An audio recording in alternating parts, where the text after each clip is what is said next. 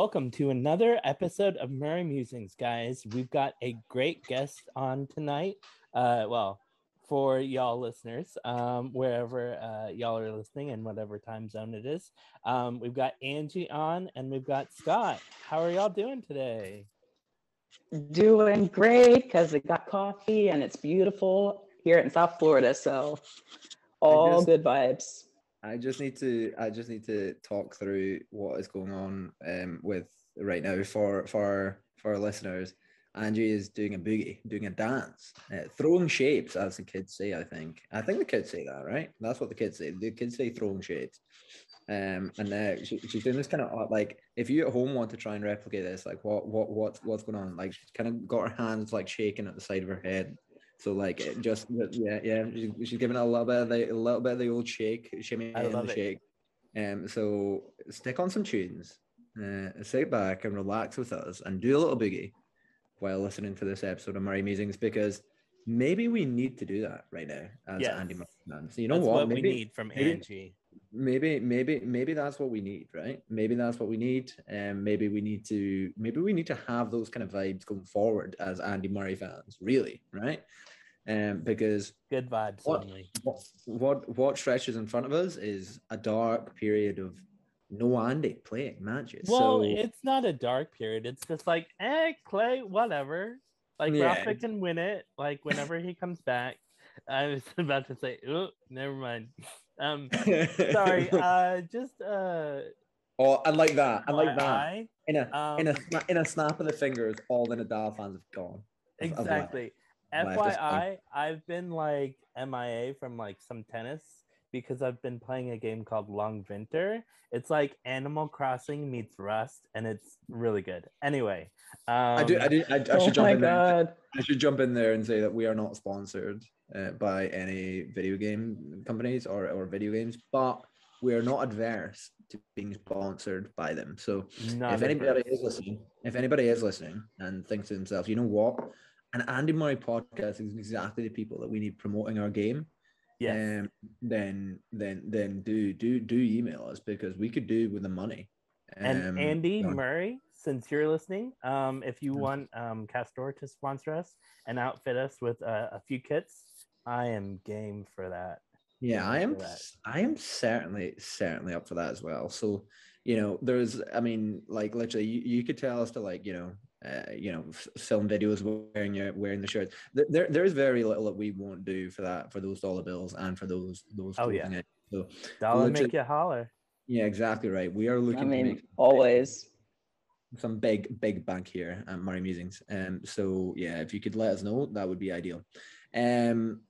But yes, no, we should rewind things, right? Because the last episode of Murray Musings must have been recorded a solid, I'm going to say 2.5 weeks, 3 weeks ago. I'm going to say, right? That'd be right. Wow. It must have been, right?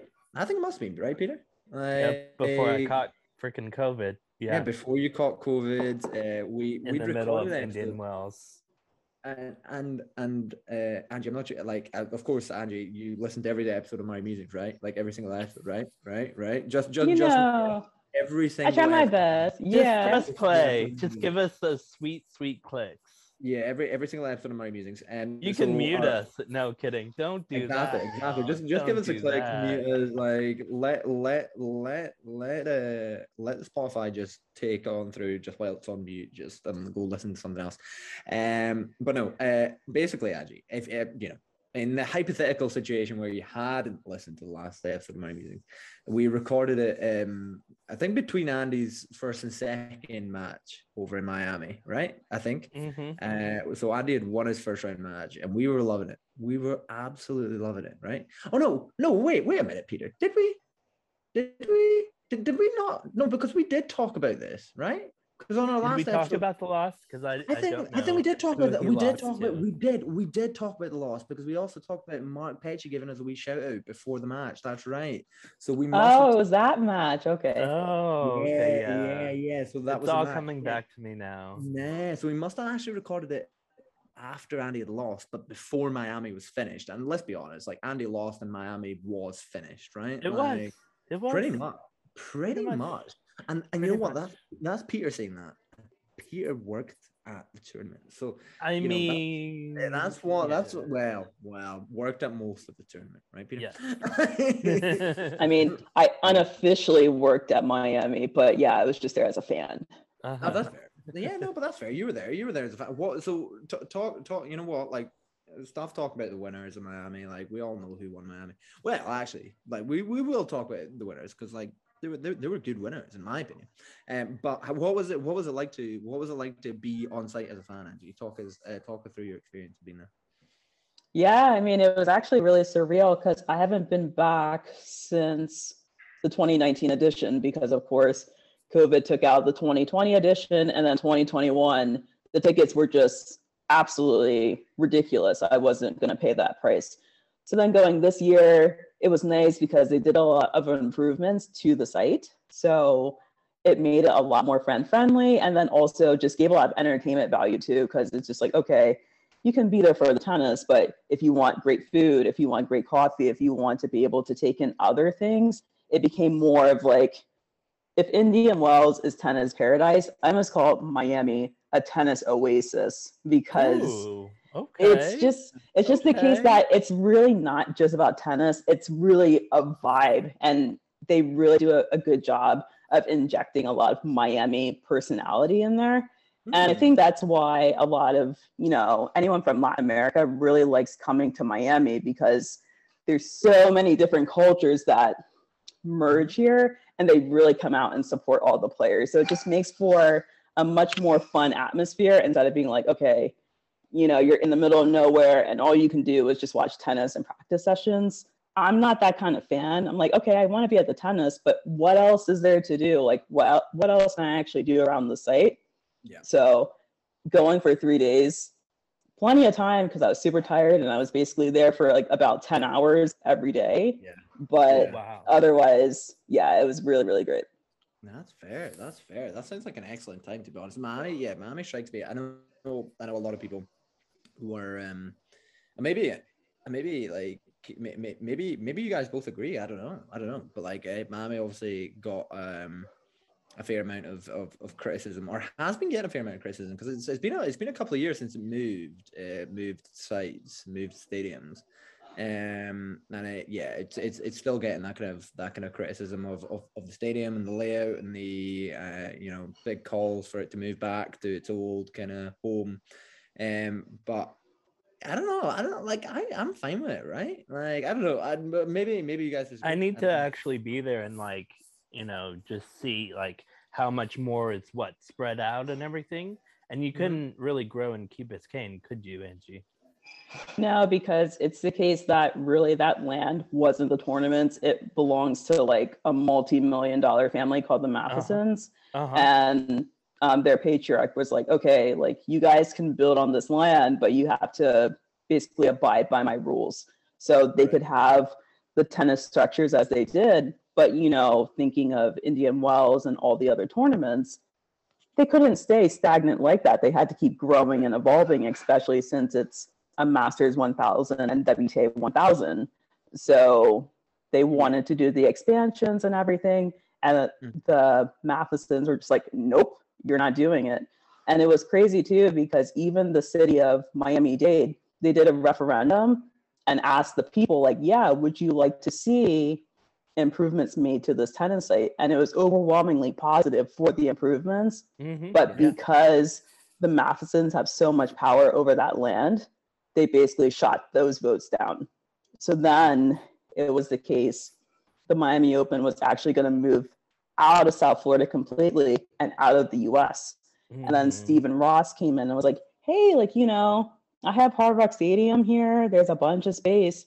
If you guys want to come over and I'll give you the money to just build on the site, you can do that. So that's what they did. So basically, it's the case that the only temporary stuff is the main stadium and then some of the food stands, but then everything else is permanent. So all the practice courts, grandstand, all the show courts and everything, that's all permanent. That's pretty good. That is pretty good, actually. Yeah, that's pretty handy dandy, to be honest with you. I didn't know that. That is fair. That's good to know. And it's also like, I don't know, I think that kind of adds to the kind of It just I just saw like so much criticism, and I still like it's gonna happen like every year, right? It's gonna, especially as more time passes and as more kind of like, you know, nostalgia for the old kind of stadium and the old core part there, you know, comes into motion. And but yeah, no, that it kind of presents like, and it kind of makes sense, right? Like they want to have the freedom to like do more things with like the stadium and the grounds and things like that, right? So they, you know, the change makes sense, to be honest, right? Like in my opinion, like it reminds me of, sorry to interrupt, but it reminds me of people talking about Forest Hills for the U.S. Open, and it's like the U.S. Open is huge now. Like we can't, you know, go back. So yeah, exactly.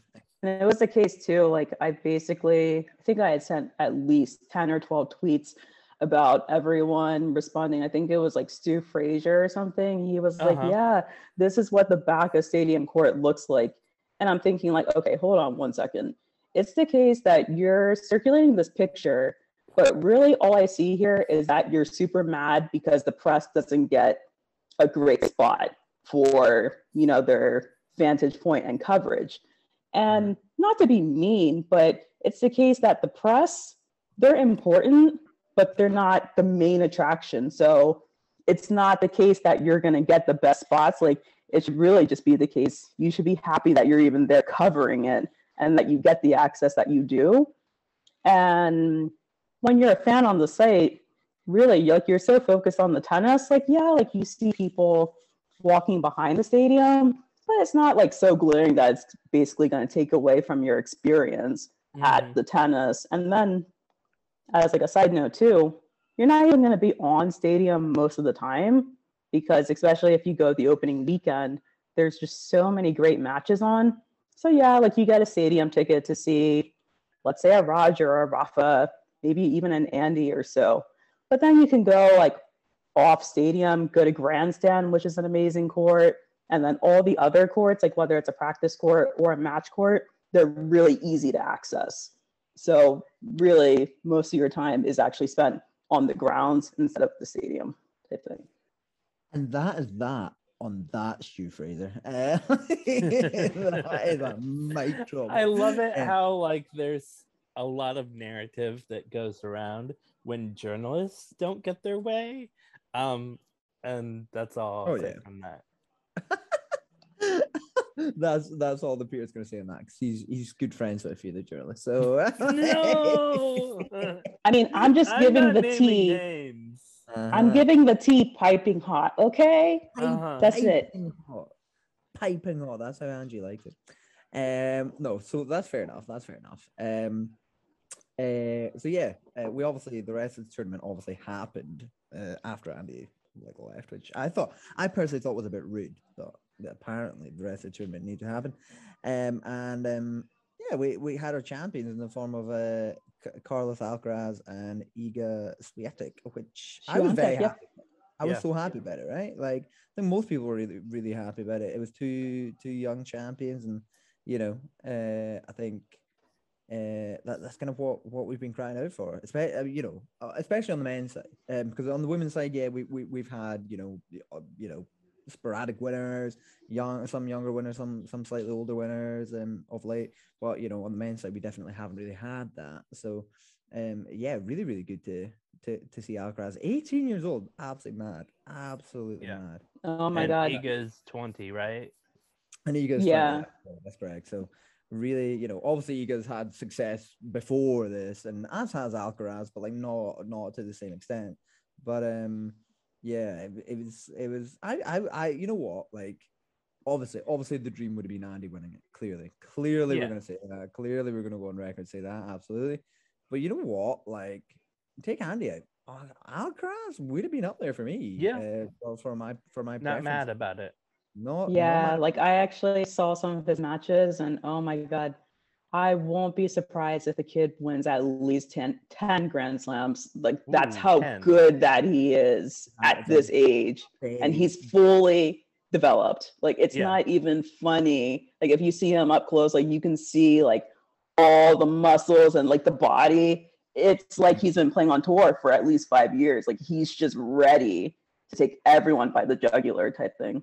Yeah, the physicality of him is ridiculous. And I was wondering, like, in the off season, even for next year, if he's gonna bulk up more or what. Because of course I saw him at Indian Wells, and it was just ridiculous. Yeah, it'll definitely be interesting to see what his team thinks is best for him going forward. Because like you do forget when you watch him play. Well, you don't forget, because in some ways he is really young. Like, I mean, his game is obviously, but like you look at his face and you're like, this is a child.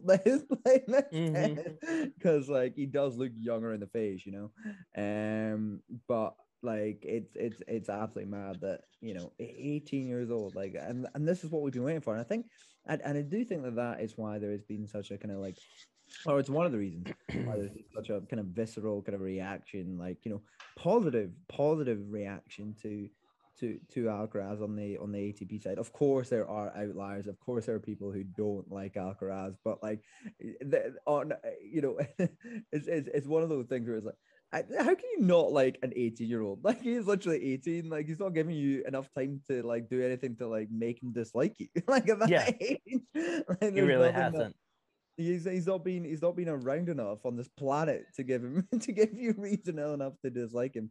Like what one of my friends said to me the other day, he was like, oh, I don't really like Alcaraz. I was like, oh really? Why do you like him? And he goes, he just seems a bit too perfect. I was like, he is an 18-year-old kid. Like, give him some time to fuck up, and then you maybe will be a fan of him. But like, I do think that is part of it. He's had the success really, really early, and of course, like in the next few years, like he's gonna, no doubt, you would think, win some big titles. But yeah, of course, he's gonna lose some big matches as well, and I think I'm just really excited to see like what the next few years holds for him. I don't know. I just made some big calls with 10+ majors right there. I can see 10. You can see 10. I don't see 20. Like, some people, I don't see 20. A lot. 20 is a lot for anyone. Some people were begging him up to win a major possibly this year, maybe even next year. I can see I would see it for US Open. I'd actually see it for the French Open if Rafa isn't 100%. And I think Stefanos, even though he plays well in clay, he's going to go in with a lot of pressure, trying to defend those finals points. And then we don't know how Novak is going to be because he's been off the tour. So the best in the world, Novak Djokovic is. I'm sure he's going to be rusty. So, I mean, good luck to him. God bless him. So I think Carlos has to bank himself to possibly make like a really big run in Paris. I wouldn't be surprised if he won that title. Big run. Yeah, there are some big calls going on around Murray Musings HQ this evening. So we've deduced that Carlos Alcaraz is winning his major title at the French Open in just a few weeks. To be honest, you would think like Iga is definitely up there as possibly favorite for the French, right? Oh yeah, oh god, yeah. For sure. I mean, winning the Sunshine Double in hard courts, like. And ending any kind of reservations that people had for her on a different surface outside of clay, like it's just, I was really, really happy to see her really like stamp out any kind of doubt about her game, because she is somebody who wins a match through a kind of very kind of almost like an Andy Murray-esque way of kind of like really kind of struggling, but like grinding out like wins from kind of like nowhere through like really kind of like hard fought battles. And then randomly out of nowhere in this recent kind of, 2-month period has absolutely dominated like matches, like love and two. And you're like, wow, this is a kind of different side to things. And it's almost since she has kind of being confirmed as world number one, she's like, all right, I guess I'll start playing like world number one. Like, it's been very, very impressive to watch. So yeah, I mean, she can do this on hardcore, right? So like, surely she can do this in her sleep on clay court. Yeah, you would think. So done it before, and she'll do it again. Yeah, I mean, she won 3 matches with bagels in Miami, just ridiculous. Yeah, I think the most surprising was Naomi Osaka because she had been playing well the whole tournament. The whole tournament, and then it's the case that Iga made her look like she was a pedestrian player out there. It's like, oh my god, this is wild. Just wild. Very, very, very impressive to kind of watch her kind of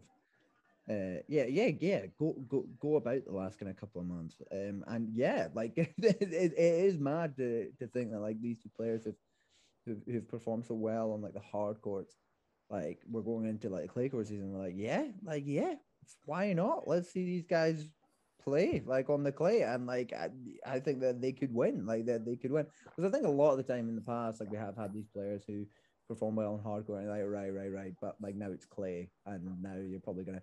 But like this time, I think it is fairly kind of like, fair enough. I could realistically, I think less so with Alcaraz. Obviously, Iga's already done it, right? So we're like, right, she could probably win. She can win the French game. She's already done it once.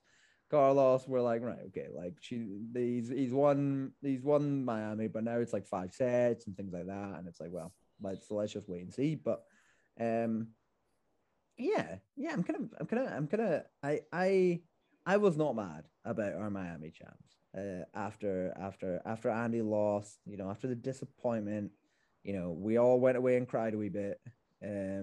Peter even got COVID, or in like because Andy lost, really, like, so Andy lost and Peter was like, I've got COVID, like, it's just all happened.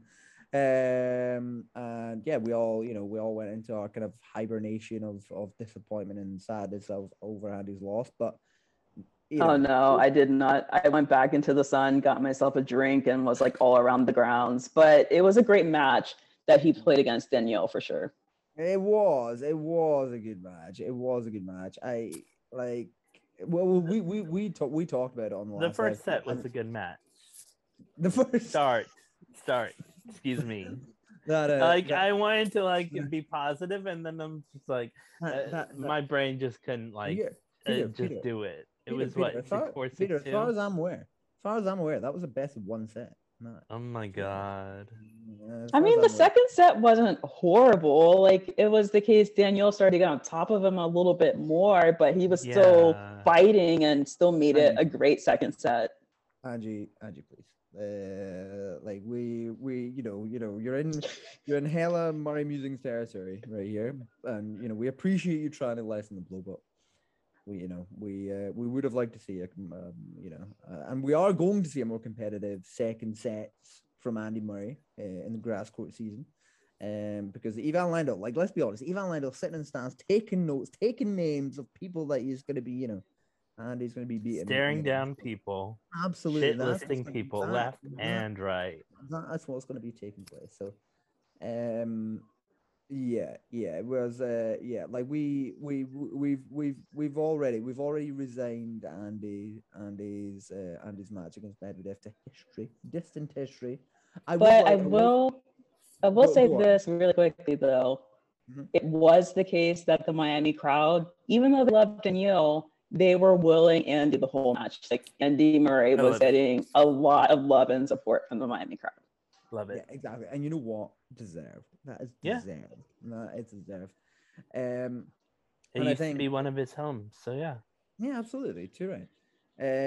So yeah, we were disappointed, but also optimistic, because Ivan was literally sitting there in the stands. That is something that we did talk about in the last episode. The fact that Ivan was literally sitting there in the stands, and we were like, he better be fucking taking notes. I bet he was, with his little notepad and everything. I am almost certain that right now, as we're recording this episode of Murray Music, so Ivan Lendl is drilling Andy Murray, like getting him on the course, getting him practicing. That's probably what's taking place. Only makes sense. That is what's taking place.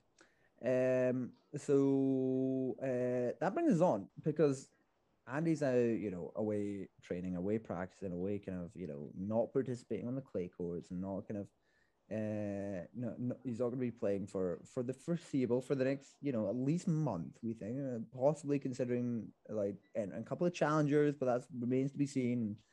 we're not quite sure what his plans are in that regard.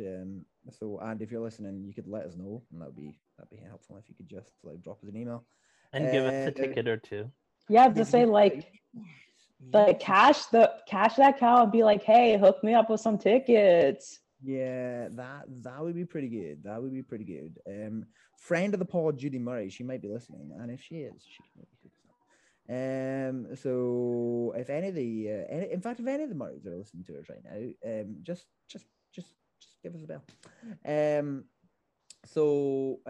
Yes, what was I saying? Yeah, no. So there's going to be tennis happening without Andy. Again, very rudely, but it is going to be happening. There is going to be some clay court tennis happening. And Monte Carlo is a tournament that's taking place. Monte Carlo, we're right into the clay swing, and it's happening next week. The draw just came out, which Peter only just realized when we right before we were about to record. Peter was like, I've just been playing video games. I'm sorry. And it looks like Dan Evans might be meeting Novak again and probably will beat him. Yeah. I will not be watching that match. And like neither will I. And like that. All the and Djokovic just fans. like that. Of course, Djokovic fans have been tuning into Murray Musings for a long time. Just to spite you, Peter. Just to spite you. You can miss me with all of that. I'm just going to be enjoying Charleston and enjoying my birthday tomorrow. That's what I'm going to be doing. Oh, it's your birthday tomorrow? Yes. Yeah, that's good. What age are you going to be? 30. Nice. How are you feeling about leaving your 20s? I just think that. I mean, I'm fine with it. It's just another year, another age. So I'm quite scared about it personally, but I'm gonna take. Why?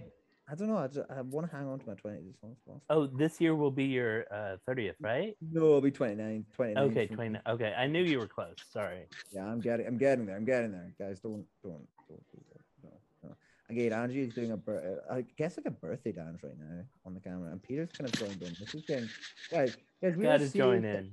Guys, because I mean, looking at this Monte Carlo draw and just seeing Dan Evans, we're a serious tennis podcast. We're a serious tennis podcast, and you folks are just dancing in the studio. What's going on here? Let's try and behave ourselves, all right? Because we've got listeners who tune into us looking for serious information. You guys are just dancing here. What's going on? But wait, who's serious at Monte Carlo? There's a lot of serious business going on in Monte Carlo. Like Novak Djokovic, your favorite player, Andy. I mean, the view is stunning, but everything else, I'm just kind of like, eh. Wow. I mean, the prices can go down a little bit more, and so like I could get a free ticket or something from someone, anyone. Free flight. Hello. Maybe somebody who's listening. Again, if somebody's listening, just hook us up. Hook us up, and we can maybe get something organized. So yeah, no, Monte Carlo is happening. Is there any Peter? You got the draw right in front of you right now. Like, is it like who's winning it? Tell us who's winning it right now. I see Rublev could be facing Alex de Minaur, or a qualifier. I think de Minaur would be scrappy. Yes, I think I would like him to come out of that section because he who must not be named is on the bottom of that draw. And then Diego versus Karen Khachanov is. Oh, my Karen, yeah, Karen is there. So that's a first round match, and so I'm hating it. But I think Diego can come through, and Felix is up at the top. Karen. Peter, what are your thoughts on your boy Diego winning his maiden Masters 1000 in Monte Carlo? That would be amazing. I mean, if Taylor Fritz can do it, why not Diego? I think a semifinal would be cute, but it might be a stretch to say he'll win it. Wow. I mean, Angie, you're storming in here to my meeting. Anything is possible. Just shooting us down here. This is what's happening this episode. I know, man. You know how I am with you guys. I give you the truth. I give you my thoughts. Like no filters. Yeah, to me that's not a filter. That's all tea. But it's with love though. Tea with love. Yeah. All right. Okay. And sometimes I need that because it's just like, is it really gonna happen for Diego? No. I think maybe. Could happen for Cam. Peter, manifest it, Peter. Manifest it right Yeah. now. Like, just take a moment. Just take a moment. Picture him holding the trophy right now. Or Casper. Ooh. Yes, my Casper Casper. could play Kretzev.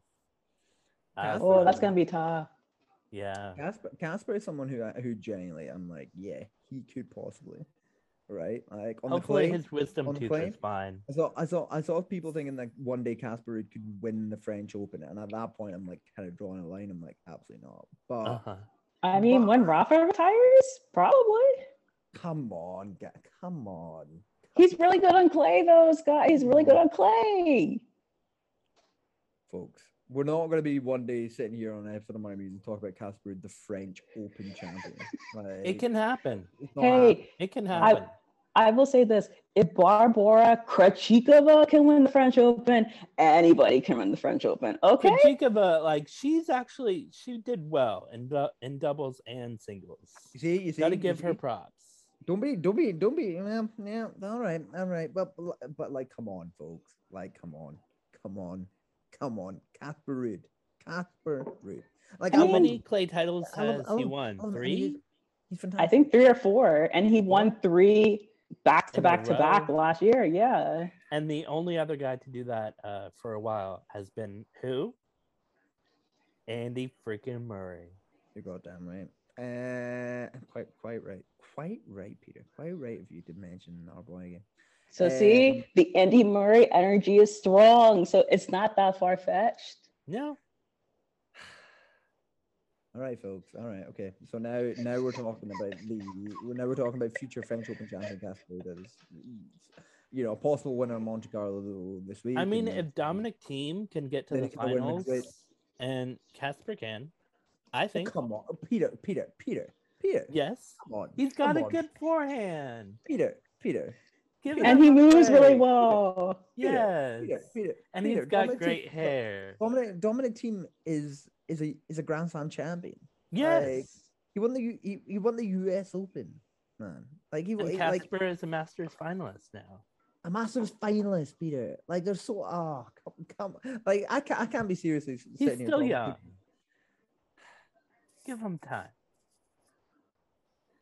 All right. I'll say watch in like 3 years when he's a Grand Slam champion at the French Open. I'll be like, remember this episode of Mirror Musings when you're all like, no, he ain't gonna do it. Or watch it happen this year. Just everyone who's listening to us right now, like bookmark this episode. All right, bookmark this episode, save it somewhere, right, and then send it to me. in the bizarre, far off, like distant universe where Casper Ruud wins French Open. Yeah, I will remember this and be like, you won't. Peter, but that's the thing, you won't remember. It won't happen. Like it won't happen. No, it'll happen. Casper Ruud is manifesting this destiny for him. He deserves a good win. Are you? Okay. Right. I'm sorry we're focusing too much on Casper Ruud, and I'm sorry. I'm not a Nick Kyrgios.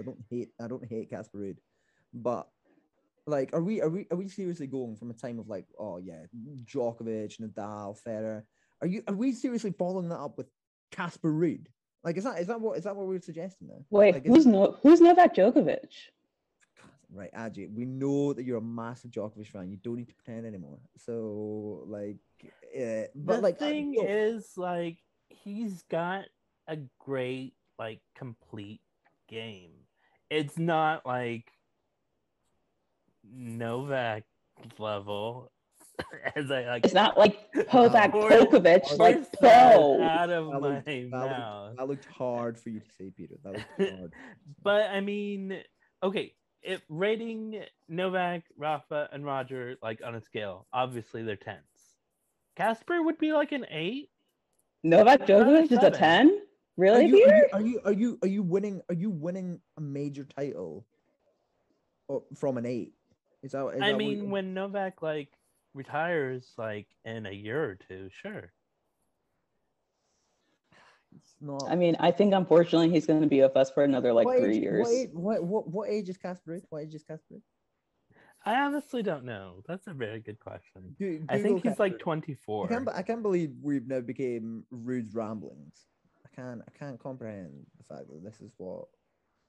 I mean, weren't y'all? There's workmen out the front of Mario Musings HQ changing the name to Rude Ramblings right now. Like they're changing the title above. He's 23. He'll be 24 this year. Wait, wasn't it the case that y'all were like Raducanu Ramblings too? Yeah, we were at some point. Right, yeah, we were Raducanu Ramblings, but like that is slightly different. That is slightly different, I would argue. Like it is slightly different. Like the WTA is the most unpredictable of unpredictables. Like, yes. Whereas the ATP, you know, I don't know. I think you're right in saying that like the ATP is going to become more unpredictable because obviously it already kind of has. We've got Carlos Alcaraz as a Masters 1000 champion, and Cam Norrie. And Cam Norrie. Freaking Norrie. Like, yes, quite right, and Cam Norrie. But like, I don't know. Okay, all right. Yeah. Do you just not like his game? Is it just like too? I don't not like his basic? game. No. Because I understand that. I think it is just a little argument, bit, but I don't agree with that argument. It's just a little bit like okay, like fine. It's a forehand. It's a backhand. Yeah, it works. It's good movement. Yeah. Yeah, and he's nice to look at. Okay. He's a nice person. You're not winning a major title with a good forehand and a good movement. Like you're winning a major title with an outrageous forehand, like and an absolutely stunning like movement. Like that is what you are doing. Like you get like you're not winning like major titles with a good level. You're winning. I mean, he could be on a hot streak one day. Who knows? Okay, all right, we'll see. Again, folks, you listen to this, bookmark it, all right? And all the Casper Ruud fans, of course, you're going to send me some hate. Obviously, you are. So obviously that's going to be happening. I'm expecting it. And again, I'm not curious. Like, I wish y'all could hear Angie's like face right now because she was just like, Mm-hmm. I think Angie's gone off me slightly here. Like shower Scott with that hate because it's unacceptable. It's deserved. And you know what? I will say, if Casper Ruud, again, we're making this joke here again in regards to players listening to us. If Casper Ruud is listening to us, Casper, please come on and tell me to shut the fuck up to my face, please. Casper, we need that. Please use this negativity to fuel your. And I love Casper. I'm just. Do you though? But see, he actually wouldn't say those words. He would just be very expressive with his face, like I am. Mm-hmm. Would he come into Mario Musings HQ and just sit down in a chair and just stare at the screen, stare at me? Is that what he would do? No, I mean he would talk to you and then he would just kind of be like, Really? Like, what'd you say now? Interesting. All right. You know what? I await that. I want that. I want Casper to come on Mario Musings HQ. So Casper, if you're listening, you know, we've got two people here who think you're going to win the French Open one day. So come on and meet them and shout at PCNE, please. Thank you. How do we get on to Casper? Yeah, Casper. He's winning Monte Carlo. Is that what we're arguing here? He could. Right, he could. Yeah. Is there what other contenders? Who so else? A fun first round match is Wawrinka against Bublik, but that's gonna be dicey. I think. I think Stan's getting absolutely humped. He is. Like I think he's getting absolutely. It'll be fun to watch. I hope the backhand is firing because that was literally his money shot and so beautiful to watch. Yeah, I do think that he's getting beat in straight sets. I don't. Yeah, I'll say like 7-5, 6-3. I give him a 60% shot to win. Peter. Man, you're optimistic today. I love it. I'm being nice. Peter, you're giving him a 60% chance to win. Against Bublik. Really? I mean, he's good on clay, right? He's played on clay before. And he's won Monte Carlo before. Yeah. Yeah, but did he not get absolutely crushed in his first match like last week? Yeah. Well, you know, like the first go around. Yeah. And then like you go back to a place where he has success and all like, you know, the good vibes start flowing. So yeah, you can work your way into it. At least he's not playing like, you know, a Karen or like Andre or something, or even like a Stefanos. Okay.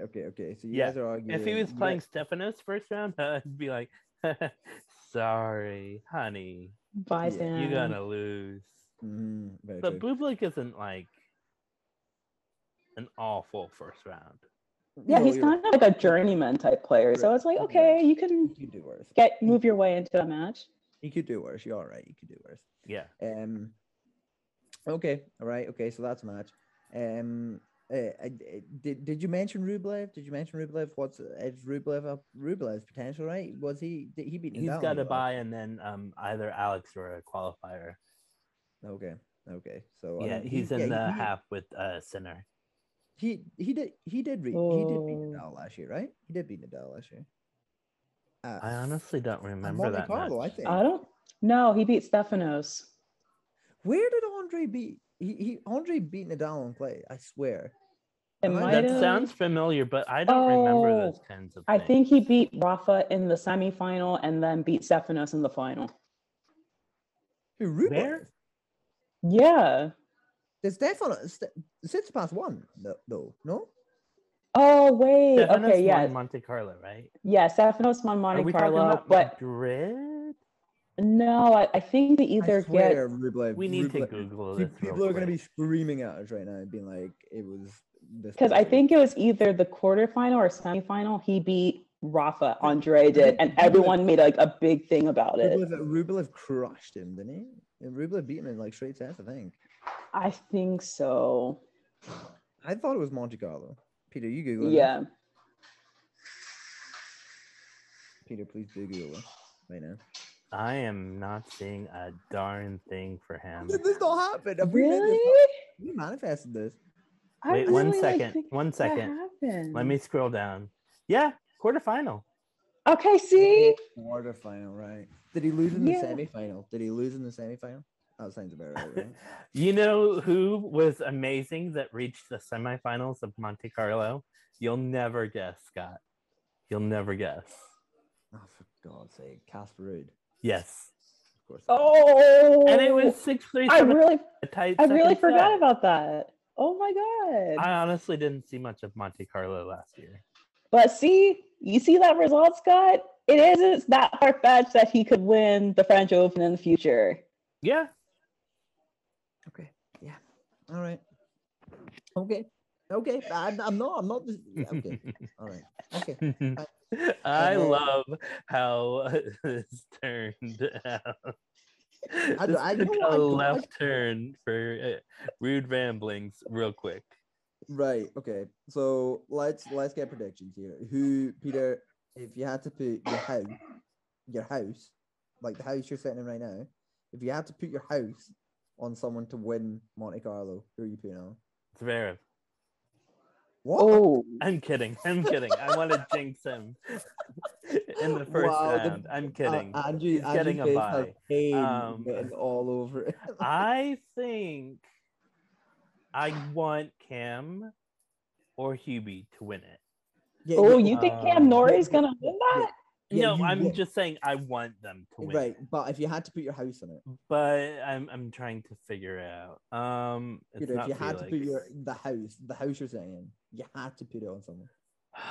Let's do Andre. I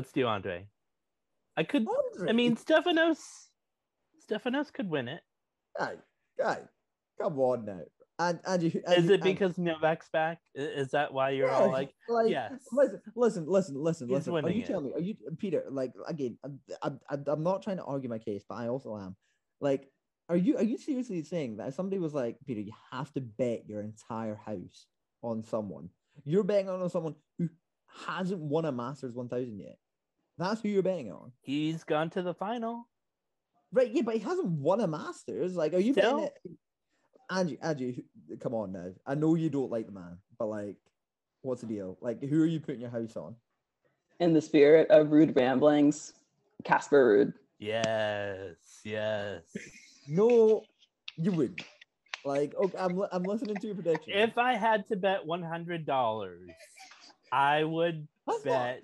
That's not my question though. My question is on Novak. I don't want to bet my house. Okay. But if you had to bet $100, who would it be on, Peter? It would be on Novak. Would it? Okay, gotcha. All right. Angie? Casper Ruud. Oh, come on. Yes. Get that money, honey. It wouldn't be, but okay. Like I know it wouldn't be. In reality, I know it wouldn't be. Like because he's gone to the semis. Yeah, and I could also make a counter argument. Like Novak is arguably the best hardcourt player that's ever played, but what happened to him in Dubai? He got his ass beat by Yuri Vesely. So I'm like, bro. Yeah. But like, if you had to put your house on it, like you wouldn't not bet on him. Like you wouldn't. Like really. I mean, he's really rusty, so yeah, I'm not gonna bet my house on someone that's rusty. Yep. Rusty and old. Yeah, you see? Okay, all right, we'll see. This episode will be coming out before the tournament has started. Excuse me. So you'll all be able to hear this before it started, and you'll all be able to yell at us and scream at us, probably at me for disrespecting certain players, and that's fine. I don't mind. I'll cry about it when I get the hate DMs, but that's fine. Yeah, you're gonna put some respect on some players. Some respect. Can we just talk about like one tweet? I'm sorry, this came up and I had to do this. Patrick M, you know his last name. I'm not even gonna pronounce it because Murtoglu, yeah, from that academy. He said when he is at his best, I think Djokovic is the best player in the world, even on clay. I know it's weird to say that when you see the number of Roland Garros titles that Nadal has won, but if you look at the figures, Novak beats Rafa many times on clay. And I think somebody quote tweeted with like Novak has 18 titles on clay, and Rafa has how many titles at the French Open? Yeah. 13? Yeah. And like when I saw that, Novak can win Monte Carlo. He can. Is he going to? I hope not. Casper Ruud going to? Is Casper Ruud going to? Like he has a better chance. I hope so.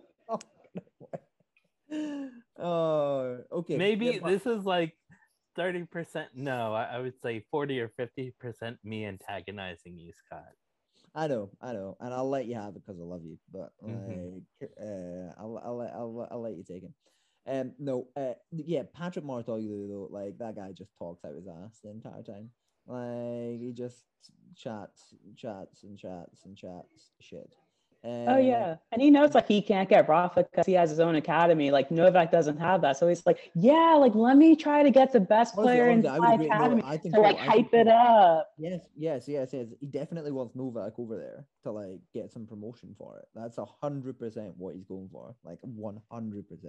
Wait, Patrick and promotion in the same sentence? I know. Oh, that's his middle name. Oh my goodness. Patrick promotion. Mouratoglou is what they call him. Well, now he doesn't have Serena because that was big news. Like he doesn't have Serena. Yeah, he's the Simona now. He's got Simona Halep. Yeah, that's who goes in. Poor Simona Halep. I'm not a big Patrick Mouratoglou fan. If you can't tell, me either. I'm not. I just think that so much of his stuff like is derived from trying to get publicity for his, for his academy, that I'm sure good work goes on at. I'm sure. Yeah, I'm sure he's a decent coach, but whatever. Yeah, I'm sure he's a decent coach, but I do think that Serena probably could have won.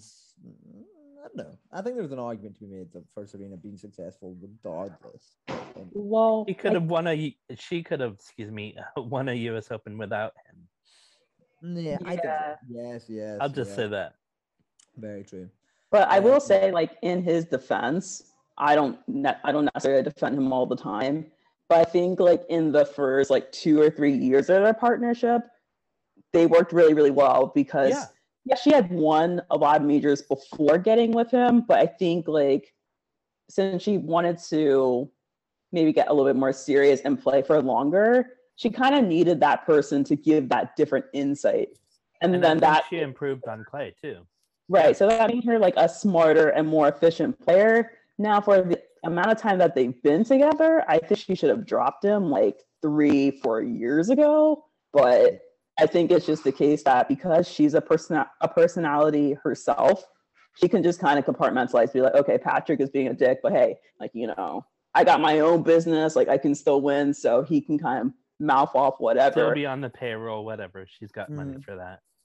But yeah, especially after that US Open debacle, you should have been fired right away. Be like, nope. Exactly. You're getting on the payroll like indefinitely now.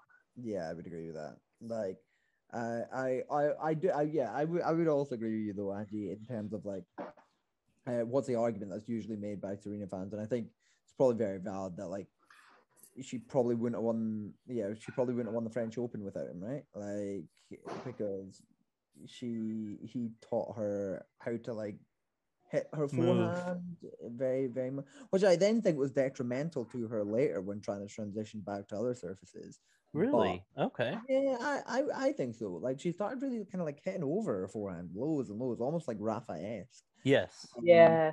And that, you know, it does obviously work on clay, but like, I think she tried to like land her shots a bit too short on other surfaces.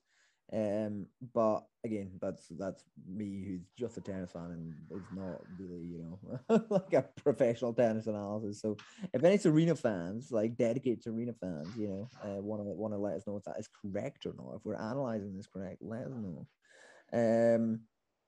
But yeah, I don't know. Like, I thought Mouratoglou was buttering up Novak to try and be Novak's coach. Can you imagine? Like, that would be. That would have been a pairing. That would have been a combination of players. But now he's going to be coaching Halep. How do you see that coaching relationship going? I mean, I think it'll be fine, but do I see anything major happening? I'm not sure. I don't know. Peter? I honestly just wish her the best. Wow. Yeah. I don't know. I mean, Killer Cahill, he's like ultimate. Like, I think things can improve, but I don't know how much like more needs to improve. Yeah, I would kind of agree. Like, that's the thing. What's he really gonna bring to Halep, to Team Halep? Like, what's he? Yeah. I'm not buying it. Like, and it's probably because we're not sold on it that Halep will now go on and win Wimbledon, like, or something like that. But yeah, sorry. But I would love, like, of course, the big debate though was, is this Serena retiring? Like, is this Serena? I don't think so. I think it's kind of like almost a parallel to what I was saying before. Like, when Serena hired him, she almost needed like that extra 5% or so, because she was kind of going on a big downturn and she needed something like very, very fast and very powerful to kind of turn herself around. But I think it's the case that for Simona, she's probably going to play like another year, maybe two, if she really wants to. So I think her getting together with Patrick now is kind of the case, like, okay, yes, for as narcissistic and opportunistic as he can be, he actually did bring something to Serena's game and he has that clout. So for Simona, she's like, okay, like, yeah, I just need that 1 or 2%. And because Darren isn't really going to travel that often, but Patrick is always around, then she's like, okay, like, here, let's try it with Patrick. If I can get that 1 or 2% I'm looking for, that's all gravy. If she retires at the end of this year, then she's like, okay, like, yeah, like, I actually got a good enough coach in my team to maybe win another Grand Slam or a few more big titles, and then she can kind of just go off with her husband and then live her life type thing. Yeah, it'll definitely be interesting to see what the next couple of years, I would say like 2 years, really hold for Serena, like what she then plans, and of course Venus as well. Like, obviously Venus is I think overlooked by a lot of tennis fans, but like Venus is definitely there as well. I would definitely like to think that they are going to play at least another few tournaments at some point. Yeah, I need to see them in Cincy and see them at the US Open. I think it would be the US Open. I don't know if it's really going to be Cincy. Like, just give me that hope. I'm not sure if I can see them. I'm gonna go on. I'm not sure if I can ever see them play a Masters 1000 every game. I wouldn't be surprised, but it's, I think, kind of like if they're gonna play a tournament and actually train for something, they're gonna train for like the big events, almost kind of reverting back to how they were in the beginning of their careers, where they focus more on the Grand Slams and not so much on the smaller tournaments. I think it's really going to be the case probably for both of them. They might not play after this year. So it might be Wimbledon and the US Open, and then they'll kind of just put the curtains on. Could be. Oh, wow. That's big. That's big. It all remains to be seen. And Serena's leaving us in suspense, dropping some videos where she's hinting at a Wimbledon participation, a US Open participation.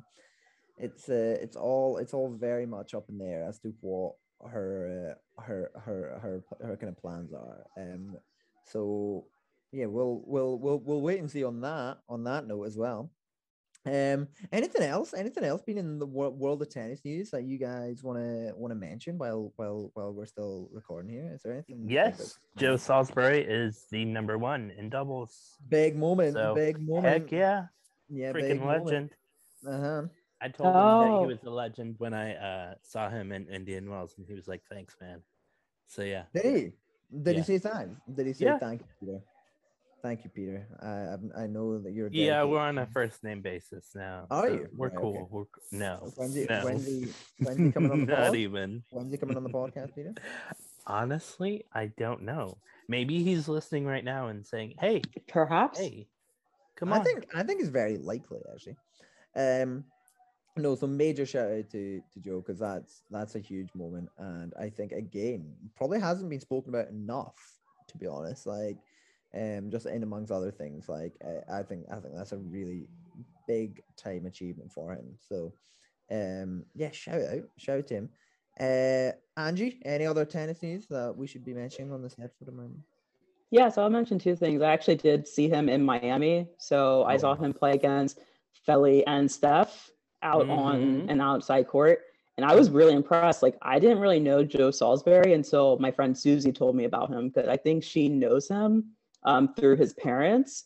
So she was like, yeah, like, watch for this guy because he's really, really good. But I hadn't seen him before. And then when I saw him in Miami, I was like, wow, the ground strokes are big, like, has a great serve, and he has really great hands. So well deserved, especially after all his hard work to get to #1. And then exciting news. I'm going to go to the Barcelona tournament for the first time when I'm in Barcelona. Yeah. You're gonna see Rafa. Are you gonna see Rafa? Is Rafa playing? I was about to say, I don't know when he's coming back. I don't know. I don't think so, but I think it's still going to be cool to from the grounds, because I think there is a statue of him, and then the center court is named after him. So I'm like, to be able to see a match on Pista Rafa Nadal, like, that's pretty epic. So I reckon there surely might be a chance of him being there. No. Like, no, maybe not playing the tournament, but maybe there. No, or am I? He might be. Hopefully, he'll get there.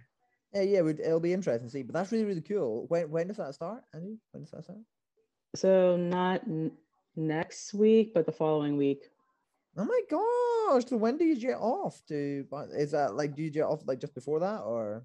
Yeah, so I'm actually heading off to London Monday, and I'll be in London and Manchester throughout next week. And why are you not coming up to Scotland? Like, it kind of didn't work out, because I found like a really good accommodation price in London. Why are you not in Edinburgh? Why are you like I like planned with my friend Gavin to see him in Manchester. Why are you not coming to Scotland? I mean, I'm thinking about coming back to London for Labour Cup, so maybe I'll do Scotland. You're thinking about it, are you? You're thinking about coming to Scotland. Interesting. Yeah, maybe in the fall. I know. Peter also hasn't come to Scotland. Yeah, I need to come. It's like a long time coming. You know, it'll happen soon. Birthplace of Andy Murray. I just want to put that on record in case anybody doesn't know birthplace of Andy Murray. And we've got 2 big Andy Murray fans in Murray Musings HQ right now who have never been to Scotland. So I think you guys need to sort that out at some point soon. So if you could do that, that'd be great. But that's really cool that you are going to Barcelona, Angie. I wish that we could also come to Barcelona.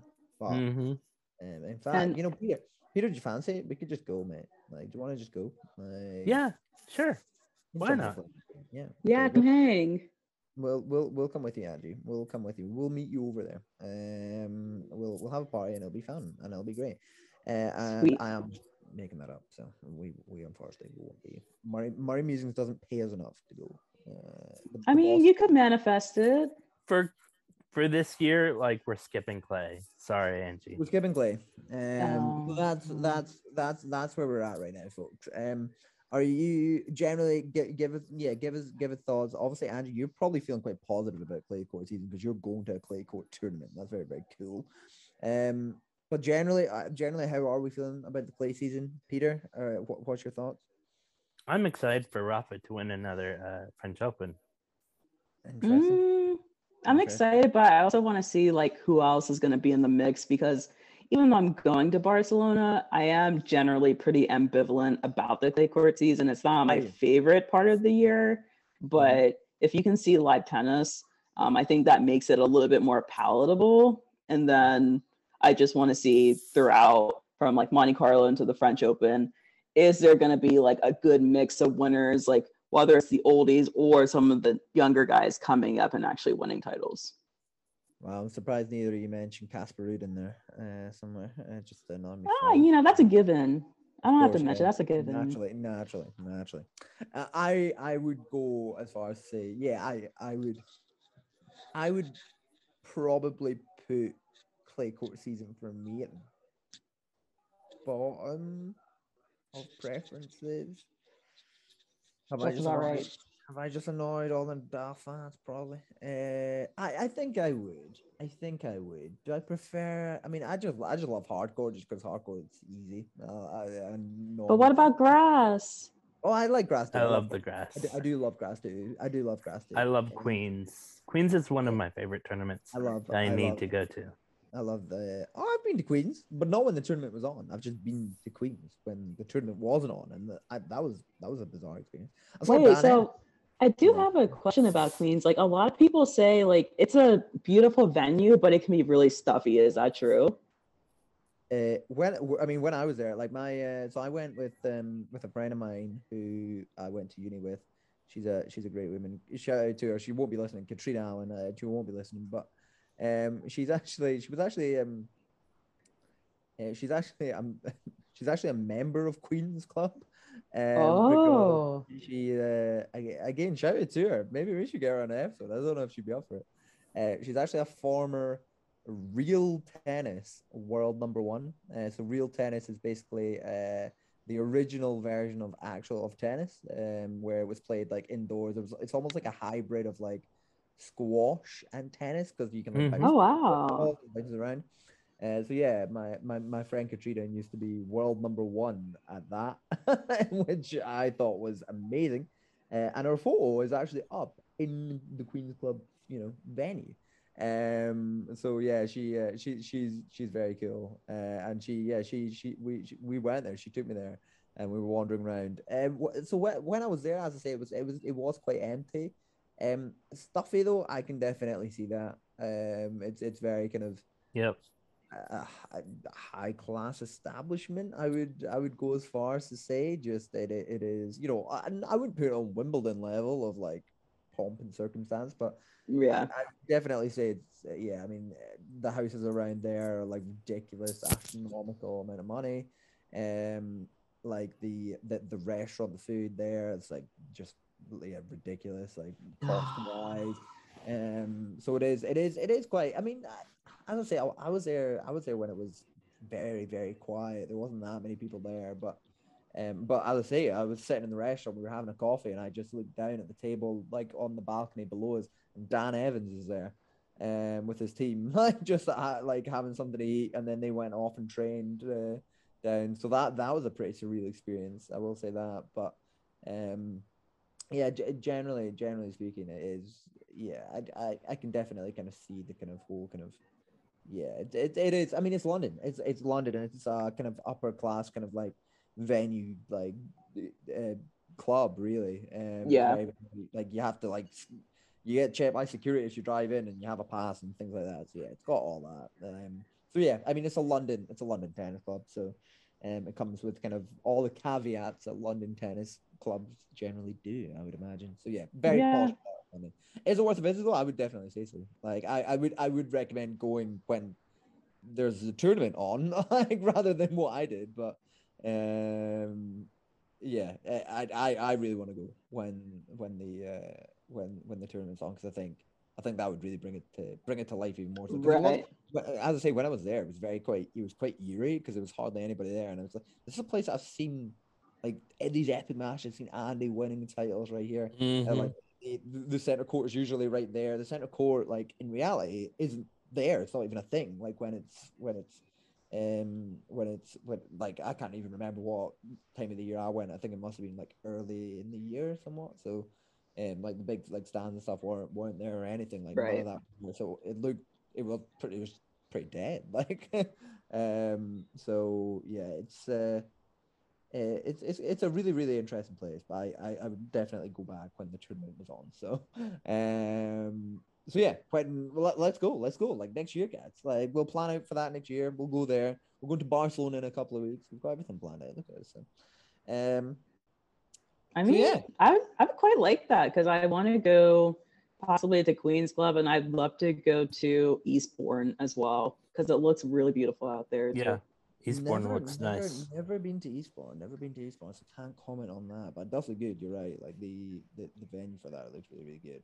I'd like to go to a couple more tournaments here in Britain because I'm very lucky to get a chance to go to Nottingham Challenger last year, which was good fun. I've been to when it was there the O2 finals, but that was back in like 2011 that I went to the O2 finals.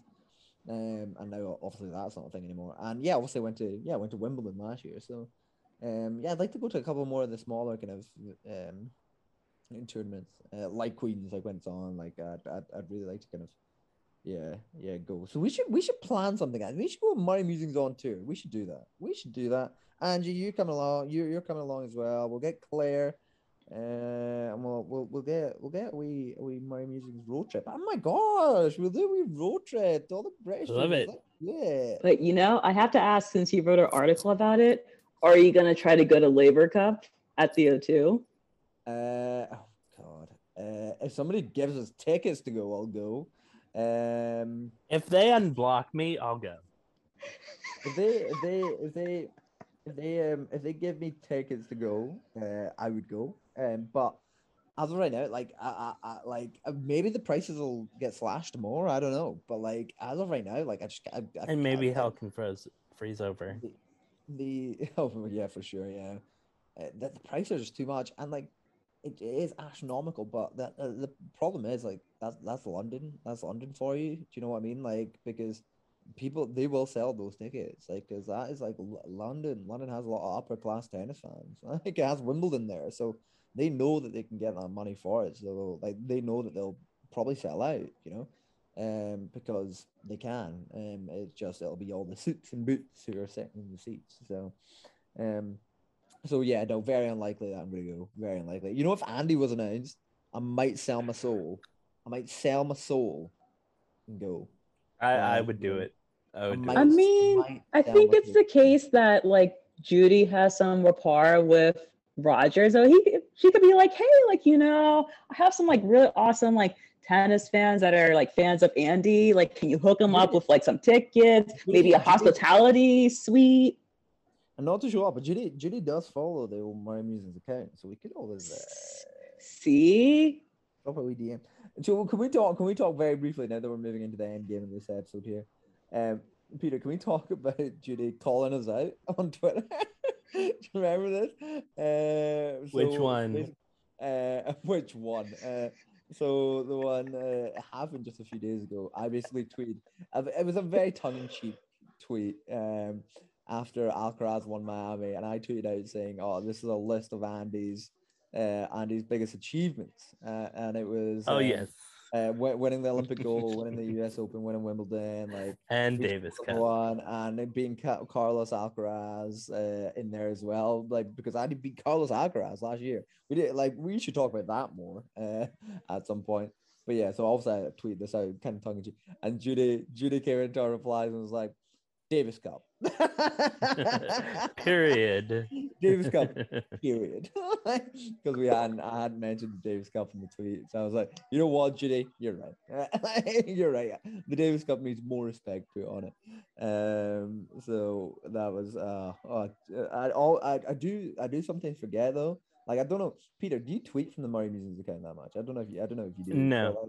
No, I forget. I'm like, I do forget that literally like Andy's mum follows him. Yeah, I was wondering. I was like, I haven't seen any tweets lately. Well, I mean, we do tweet. We do it like every so often. We tweet on it, but I do. It is a sense of like I have to be somewhat serious because Judy does follow it. You know, like. You know, we can't like that's the thing though, like because like we like to like make fun of Andy and stuff like that, right? Like, but like now we can't really do that on the Twitter. Yeah, no. Because Judy will be like, "What's that? What you saying?" And that is why I don't tweet from that account. Yeah, so it's a little bit of added pressure tweeting from the old Murray Musings account. So, but Judy, if you're listening, we love you and please do come on another episode. Thank you. Yes. So yes. Yeah, we've talked about a whole load of things and classic Murray Musings fashion. We didn't plan out any of it. We kind of just jumped into food. Angie, it's been a pleasure having you back on. How have you liked your return to Murray Musings? Has it been a good one? Are you going to come back, or have we scared you off? Like, what's the vibe? What's the feeling? As Maddie Keys famously says, vibes. Just good vibes. So yeah, just always vibes. come back. The vibes are good. Just Just vibing. Peter, how are you feeling? Are you feeling good, positive going forward? Yeah. As yeah, Maddie says, c'est la vie. C'est la vie. And yeah, I'm feeling all right as well. Obviously, there's no Andy the next few weeks, but that's okay. That's all right because we'll be looking out for his practice sessions. Hopefully, he'll upload something of in terms of his practice schedule or something. I don't know. But what one thing we should mention is obviously Claire wasn't on this episode. Is it like she's a little bit unwell right now? Is that right, Peter? Yeah, she's a little bit unwell right now. So shout out to Claire who can make it on this episode, but she is sending you all the strength, Claire. Sending you all the strength. Hi. Absolutely, she does say hi. So yeah, shout out to Claire, and we love you, and please come back at some point. Please come back on the next episode. And yeah, I should also say as well, Peter, I haven't even mentioned this to you yet. So our technically, we've talked about our last episode. We've talked about our last episode that we were together and we were talking about Miami and things like that. And after Andy's match loss, but technically that wasn't our last episode, was it, Peter? Because we did upload another episode. We uploaded episode 53 of Murray Musings called "A Conversation with Ivan Lendl," and that was on the 1st of April. 1st of April. And as of right now, Peter, that sits like at 184 listens. Yes. But Your April Fool's joke worked. So many of those listens have came after April 1st. So like people will be listening and be like, what? So I never listen again. I think at some point I'm gonna go into it and change the title and say episode 53, this was an April Fool's or something like that. And change the title just to make it more apparent for people who are listening to it not on April 1st.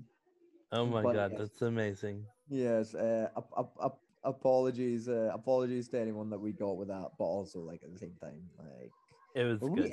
Were we ever gonna get Ivan Lendl on the podcast?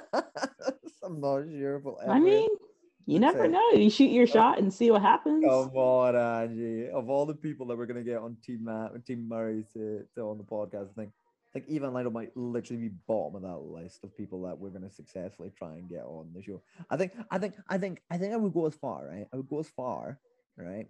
Call me out if I'm wrong. We might be more likely to get Andy himself on the show than Ivan Lendl. Oh yeah. Because when we've had his mum on the show, I feel I feel like we might be in with more of a chance of getting Andy on than Ivan. But you know what? You're right, Angie. Never say never. Never say never. Well, remains to be seen. Remains to be seen. But anyway, we've rambled on long enough for this episode. It's going to hopefully be out before Monte Carlo begins, which is fun. Bear with us, folks. We are going to be recording more episodes of Murray Musings over the clay court season. We know Andy's not playing, but we'll be popping around. We'll be chatting general tennis. We'll still care about it, I guess. Yeah. It's going to be rude rambling. See, there you go. And on that note, we're gonna let you go. On that note, Angie is not invited back, so Angie's just handed her key back to Murray Musings. She won't be returning. So we hope that you've enjoyed listening to Angie because she won't be back.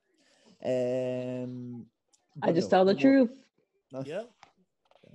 On a more serious note, yes, we will be sticking around, so there will be more episodes of Murray Musings. They will be sporadic. Of course they are. They were always sporadic. Do you remember when we first started out Murray Musings? We were like every Sunday, and we made it. We did do every Sunday, but now it's like whenever we can be bothered. Whenever y'all were all like come together. Whenever we come together, whenever we can. Yeah. And I was out of commission for a little while. Absolutely. I mean, y'all were doing the damn thing. I was like, look at my faves. Oh, thank you. We did good. We did good for we stuck to a schedule. One day we'll get back to that schedule.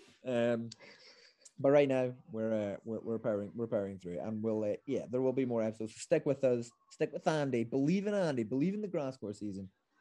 While waiting out the clay court season. Come on. Yes. And on that note, thank you very much for listening to yet another episode of Murray Musings. He's been Peter. She's been Angie. And I have been Scott. And this has been Murray Musings. Thank you very much. Bye. Bye. Hi, I'm Andy Murray, and you've been listening to the Murray Musings podcast.